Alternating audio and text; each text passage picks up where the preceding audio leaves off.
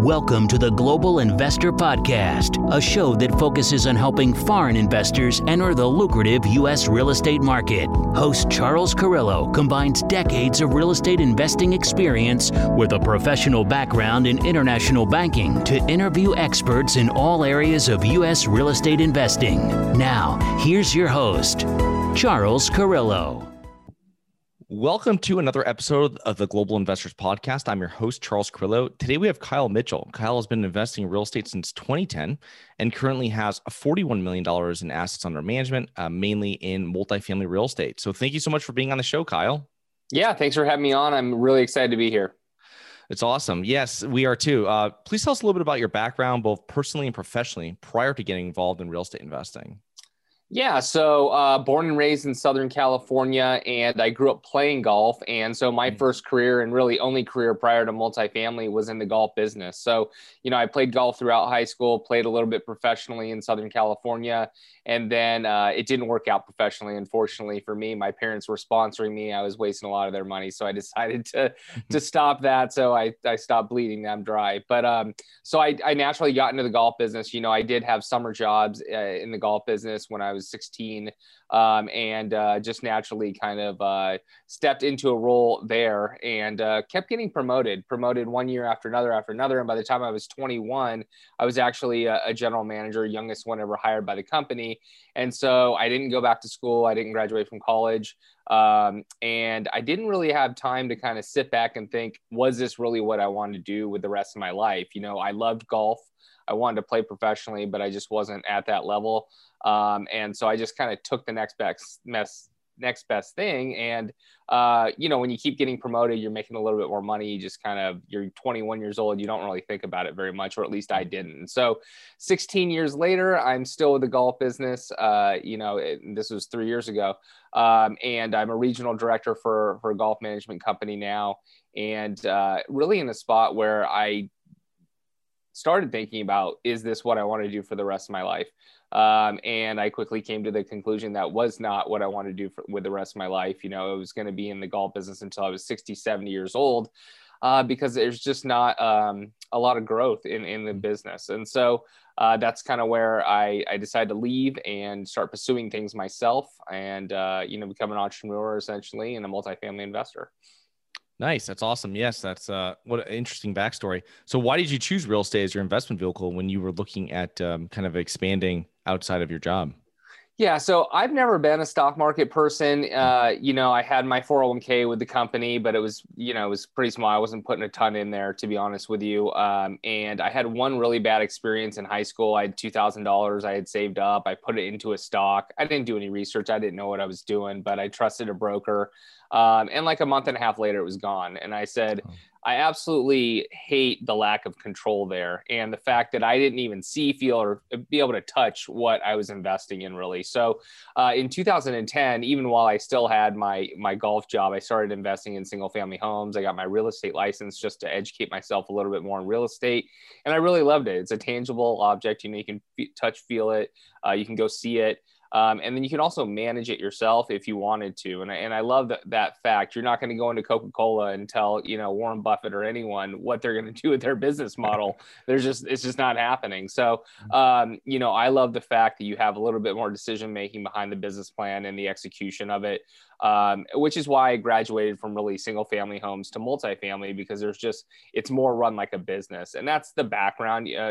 Being in the golf business, people don't think it's a business background, but I was managing hundreds and hundreds of employees, $20-30 million in revenue, implementing systems, building budgets, managing projects, all those types of things, which is what we do in multifamily real estate now. And so I absolutely fell in love with the business model of multifamily, and 11 months after I found it, I actually left my job to pursue it full time.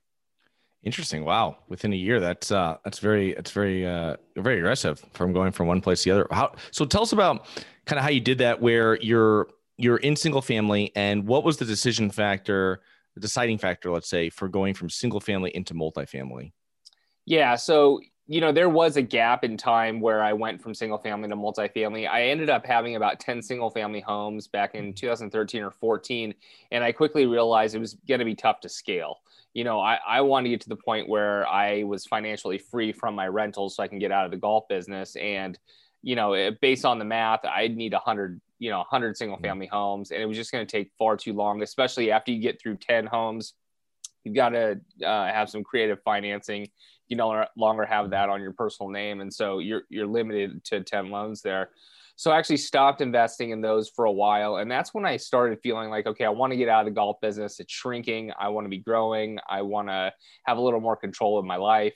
And so it took me 3 years. So it wasn't exactly an 11-month process from finding multifamily to leaving my job. Once I found multifamily, yes, it was 11 months, but it took me about 2 years to find multifamily. So I knew for about 2 years I wanted to leave my job. So I've been saving up everything I could, my nest egg, to know that, hey, when I leave, I need some savings. I need to be able to make it a couple of years in order to survive. So I did that. And then that is when I found multifamily. And I honestly found it just Googling different things. I knew real estate was a great vehicle. I enjoyed how my real estate investments were going for the single family homes, but I wanted to be able to scale a little bit. So just doing some research, I came across an online course. I took that course with my wife, and then, man, I just absolutely fell in love with the business model.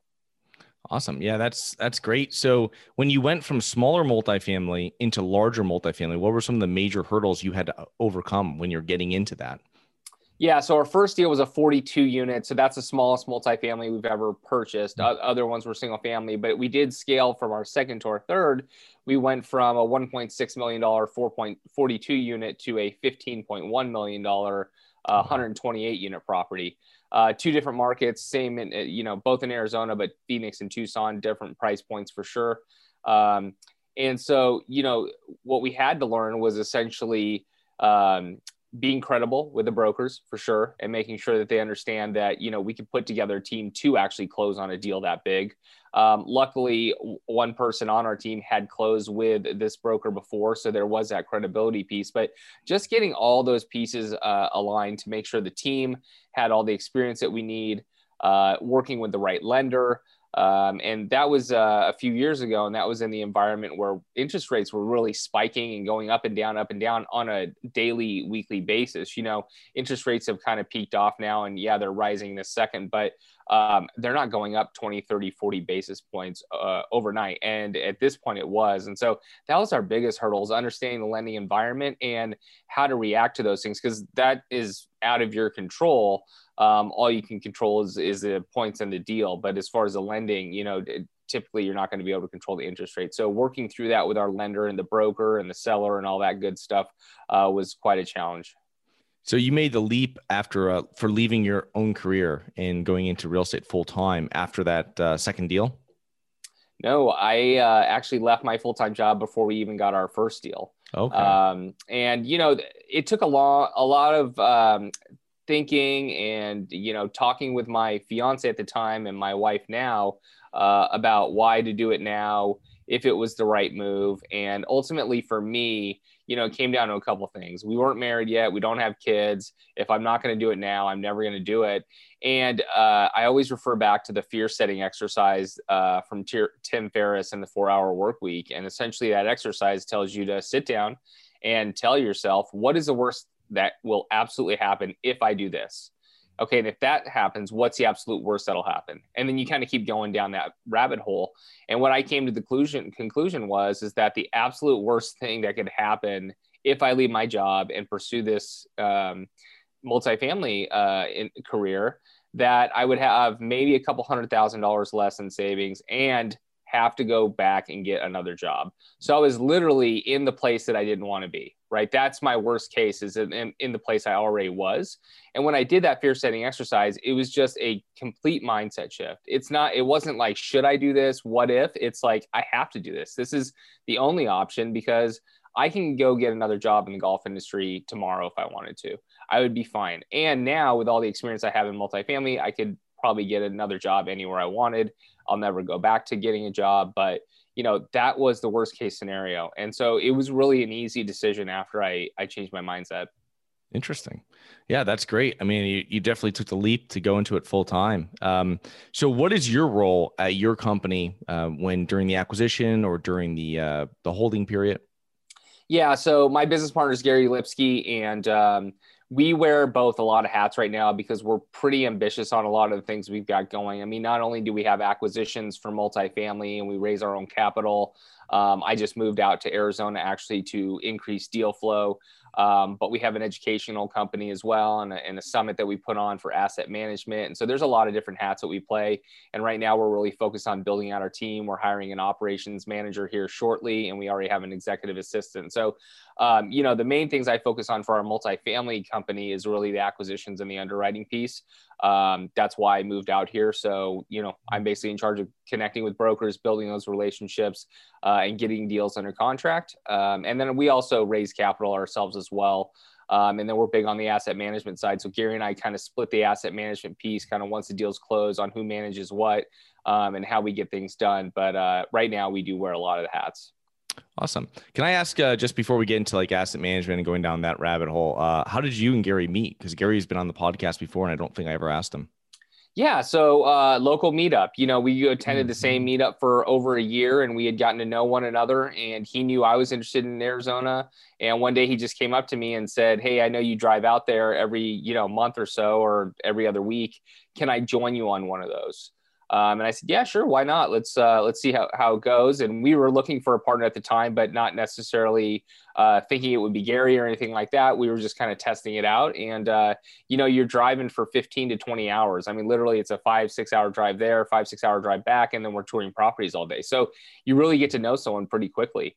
And on those drives, we would tour property and we would underwrite it while we're driving back in the car. So we really got to know how each other worked, and we really enjoyed that and our work ethic. And we decided to test the waters by doing a couple deals together under our own company's umbrellas. So before, my company was Limitless Estates, his was Break a Day.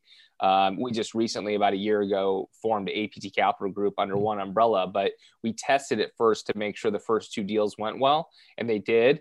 And so we really liked working with each other. So then we formed the company, and now everything's under one umbrella. Nice. That's awesome. Yeah. I met Gary a couple of years back at a conference. So it's interesting that, all the networking is done in this industry between meetups and between face-to-face, even with everything that's going on now. But I mean, obviously this was before that, but that's great. That's awesome. Yeah. So anybody out there looking for partners, might want to have one right in your backyard. So you don't know if you don't get out there and start networking. Yep. But with asset management, so you guys have an asset management mastery podcast, and what do you guys consider to be some of the most important factors that owners should be tracking or reviewing with their property management? Yeah, I mean, really, it's everything. But it's one of the biggest mistakes out there is just handing the keys over to your property management company, or thinking that they're the ones that are going to fully execute your business plan, and that after you close on a deal, you're done. There's all this talk about, hey, I closed a deal, I raised this much capital, but then like, what about the execution of the business plan? This is a multi-million-dollar business that you're buying, and if you don't have experience in that, you need to get it, or you need to have someone on your team that does have that. You can't just hand the keys over to a property management company and just say, hey, execute my business plan. Someone needs to hold them accountable. Someone needs to, work with them, partner with them, and work through issues and challenges, create systems. And so it really starts with creating the systems and putting them into place. But we manage a lot of things. I think the two top things that we like to have long conversations with our property management company is the leasing. How are the conversions going? How are we communicating? How quickly are we getting back to the leads? And how many are we leasing up every week? And why are we having issues if we are in certain areas? And then the management of the renovations. Those turnovers are your biggest costs, and you need to be able to do those quickly. So the quicker you can get that available unit up and running and leased, the quicker you're going to start making money on that unit again. And so really working with the contracting team to make sure that the communication with the leasing office or the management office is on point, on time, and always kind of ahead of schedule. That way we can turn units quicker. Yeah, that's great information. I remember first time I got my property and I had a bunch of properties and I put them with my first property manager, and I was in Europe within like a week afterwards. And, and it ran okay, but it wasn't until like I really started working with them, and not like I had to be at the property, but just doing the asset management and like checking on stuff and being like this and that. And when I'd go back and like surprise review these properties after like a year, it was doing fine. But the first year, it just wasn't. It was just a switch over. And a lot of it was because a lot of the tenants that I had put in, not saying they're bad tenants, but it wasn't something you can blame, because it takes months and years for their tenant base that they've vetted coming through to get into the property as well. So you have to keep an open mind that, when you're bringing on property management, you have to know that, okay, I'm going to do this for, even though they might have a contract for a year or 6 months or something. I mean, you really, to really vet them out. I mean, it's really going to take 12 to 24 months, I think, to kind of see what they're doing. And you have to stay on top of them, especially if you're having a project like, a regular value add project going with it. So that's great information. Yeah. I think also, like, can a property management company handle a property? Yes, that's what they do. Right. And I think a lot of people think, well, they're the experts, we're going to let them go. But imagine just driving your NOI in 1 year by $50,000. So it's just over $4,000 a month. Not hard to do if there's some things out of place. That $50,000 is an increase on a 5 cap. We're in a 4 cap market here in Arizona, but on a 5 cap, that's $1 million of value. And so just think about that. You're losing $1 million in value if you're not paying attention to your property, probably more, to be honest. And so asset management is a crucial part of this business, and it could take a very poor performing property to a very successful property, or just kind of one that's middle of the road and take it to the next level. And, for us during COVID, our properties, knock on wood, thank goodness, performed pretty well. And I think that has a lot to do with the fact that we have our eye on the prize all the time. It's not just a property management company. We partnered with them. We worked together with them to make sure we were executing the right business plan for that environment. Yeah, it's great. Yeah, being proactive. That's all great information to know when you're going through this, and staying on top of them and making sure that everyone's on the same page. And it's, when you're doing one of these renovation projects and you're having the weekly call with property managers, and, you make sure that you have someone on your team that's a straight contact with that property management person. And then you're also working together with the GCs that are coming out to the property. And there's so many different moving pieces to doing a renovation on it between everybody, especially when you're not there. Obviously, you guys aren't there physically, and, opening doors and stuff like that. So that's great. It's a lot of great information. So when you're raising money, what have you found to be some of the most effective methods for doing so? Building relationships, doing it for the long term, and adding value. I mean, it takes a long time, but I think it's the right way to do it. We don't want 1,000, 2,000 investors, to be honest with you. And it sounds maybe crazy, but to us, we want 200 or 300 very loyal relationships that are investors that we can build over a long period of time. I mean, if you even had 100 investors that just invested $100,000 a year, you could raise $10 million, right? So that's pretty good. If you can raise $10 million, you're going to be okay. So what if you had 300 investors that could do $100,000 to $200,000 a year? Now you're talking 30 to $60 million that you can raise, right? So it happens really quickly. And so for us, we're a high touch firm. We like to have relationships with our investors. We want to know how they're doing, and build it over time, not flip over and find new investors. We're always welcoming new investors, but they need to align with our vision and goals. And that is longer term relationships. Yeah, that's a lot of great information. The other thing too about when you're nurturing these relationships, how are you? Give us how do you do that? Are you guys reaching out to them every 90 days? Are you, obviously they're on some sort of email campaign as well, other than the deal campaign, but how are you guys doing that? Yeah. So for current investors, we have a pretty good cadence. We do a quarterly webinar for the property that they've invested in. Mm-hmm. I also call them quarterly for a personal phone call. And then they have our monthly newsletters that go out for the property, and then all the other things that we do as well, right? Whether it's in-person meetups, we try and have lunches with them if they're local. And then we have our drip campaign and our other marketing stuff, our monthly newsletters as well. For people that are interested in investing, they fill out an investor application, and I call them actually every other month. And what that does is it helps build the relationship, helps us get to know one another, update them on any deal flow, and then help answer any questions they have. I go back to adding value. Those phone calls are not just, hey, we have a deal or we don't have a deal. It's like, hey, how can I help you? Is there anything you don't understand? Is there anything I can make you feel more comfortable with, or that you're just not quite sure of? So that's how we do it. And then we also have obviously our monthly newsletters and calls like that. And all of our investors know that, my cell phone's on quite often, and you can call me, text me, shoot me an email, and we'll be very highly responsive. So it's really we're very, very focused on that investor relation piece and over communicating. And if you don't want to take in all of our communication, then you don't have to. It's your choice. You don't have to pick up the phone. You don't have to attend our webinar, but we want to give people more than they need and let them decide whether they want to consume it or not.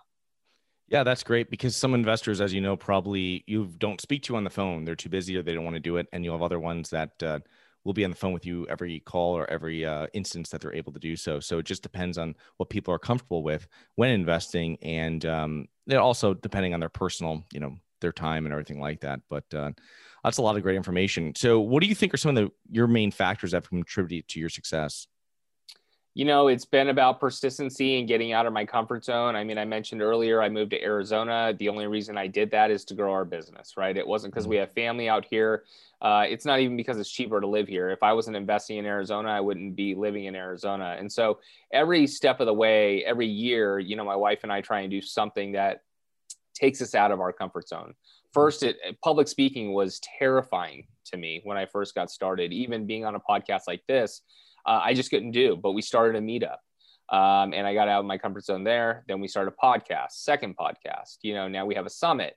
And now I moved to another state with my family to try to continue to grow my business. So it's getting out of your comfort zone and not doing what everyone else is doing, and really trying to figure out where your niche lies and how you can separate yourself from your competition. Awesome. Yeah. And I want to say, give kudos out to your Asset Management Mastery podcast. It's great if anybody's interested in listening to them. They're shorter episodes, but they are very informative and definitely something important, since property management and asset management is something that I and Kyle agree with as being one of the most important, if not the most important factor in investing in real estate. So how can our listeners learn more about you and your business, Kyle? Yeah, the best place to go is assetmanagementmastery.com. That has all the information about different things that we offer and different things that we do. We're really passionate about teaching that asset management thing. We even have our summit, which is completely free, right? We do a 7-day summit and it's a free education. We just want people to be aware that, asset management is the most important piece. It's you managing your business. You have investors' money at that point. You have a loan of multiple millions of dollars. And if you don't know how to manage a business, that can go backwards pretty quickly. Now, the last 10 years, the market has done the work yourself. But in a regular environment, in a not so great environment, you could be looking at, possible default and things like that. And so you don't want that. And you want to be able to learn about the systems that you can put into place and how to read financial reports and how to look at KPIs and make decisions about your business to be able to avoid those things. So we're very passionate about that. So assetmanagementmastery.com will give you all that information. Awesome. Yeah. And asset management really comes out when the market starts pulling back a little bit and you see who's really managing it and who's just writing off appreciation and compressed cap rates. So Thank you so much for being on today.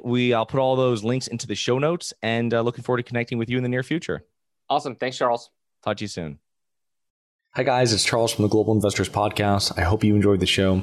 If you're interested in getting involved with real estate, but you don't know where to begin, set up a free 30-minute strategy call with me at schedulecharles.com. That's schedulecharles.com. Thank you. Thank you for listening to the Global Investor Podcast. If you like the show, be sure to subscribe on iTunes or Google Play to get new weekly episodes. For more resources and to receive our newsletter, please visit globalinvestorpodcast.com. And don't forget to join us next week for another episode. Nothing in this episode should be considered specific, personal, or professional advice. Any investment opportunities mentioned on this podcast are limited to accredited investors. Any investments will only be made with proper disclosure, subscription documentation, and are subject to all applicable laws. Please consult an appropriate tax, legal, real estate, financial, or business professional for individualized advice. Opinions of guests are their own. Information is not guaranteed. All investment strategies have the potential for profit or loss. The host is operating on behalf of Syndication Superstars, LLC exclusively.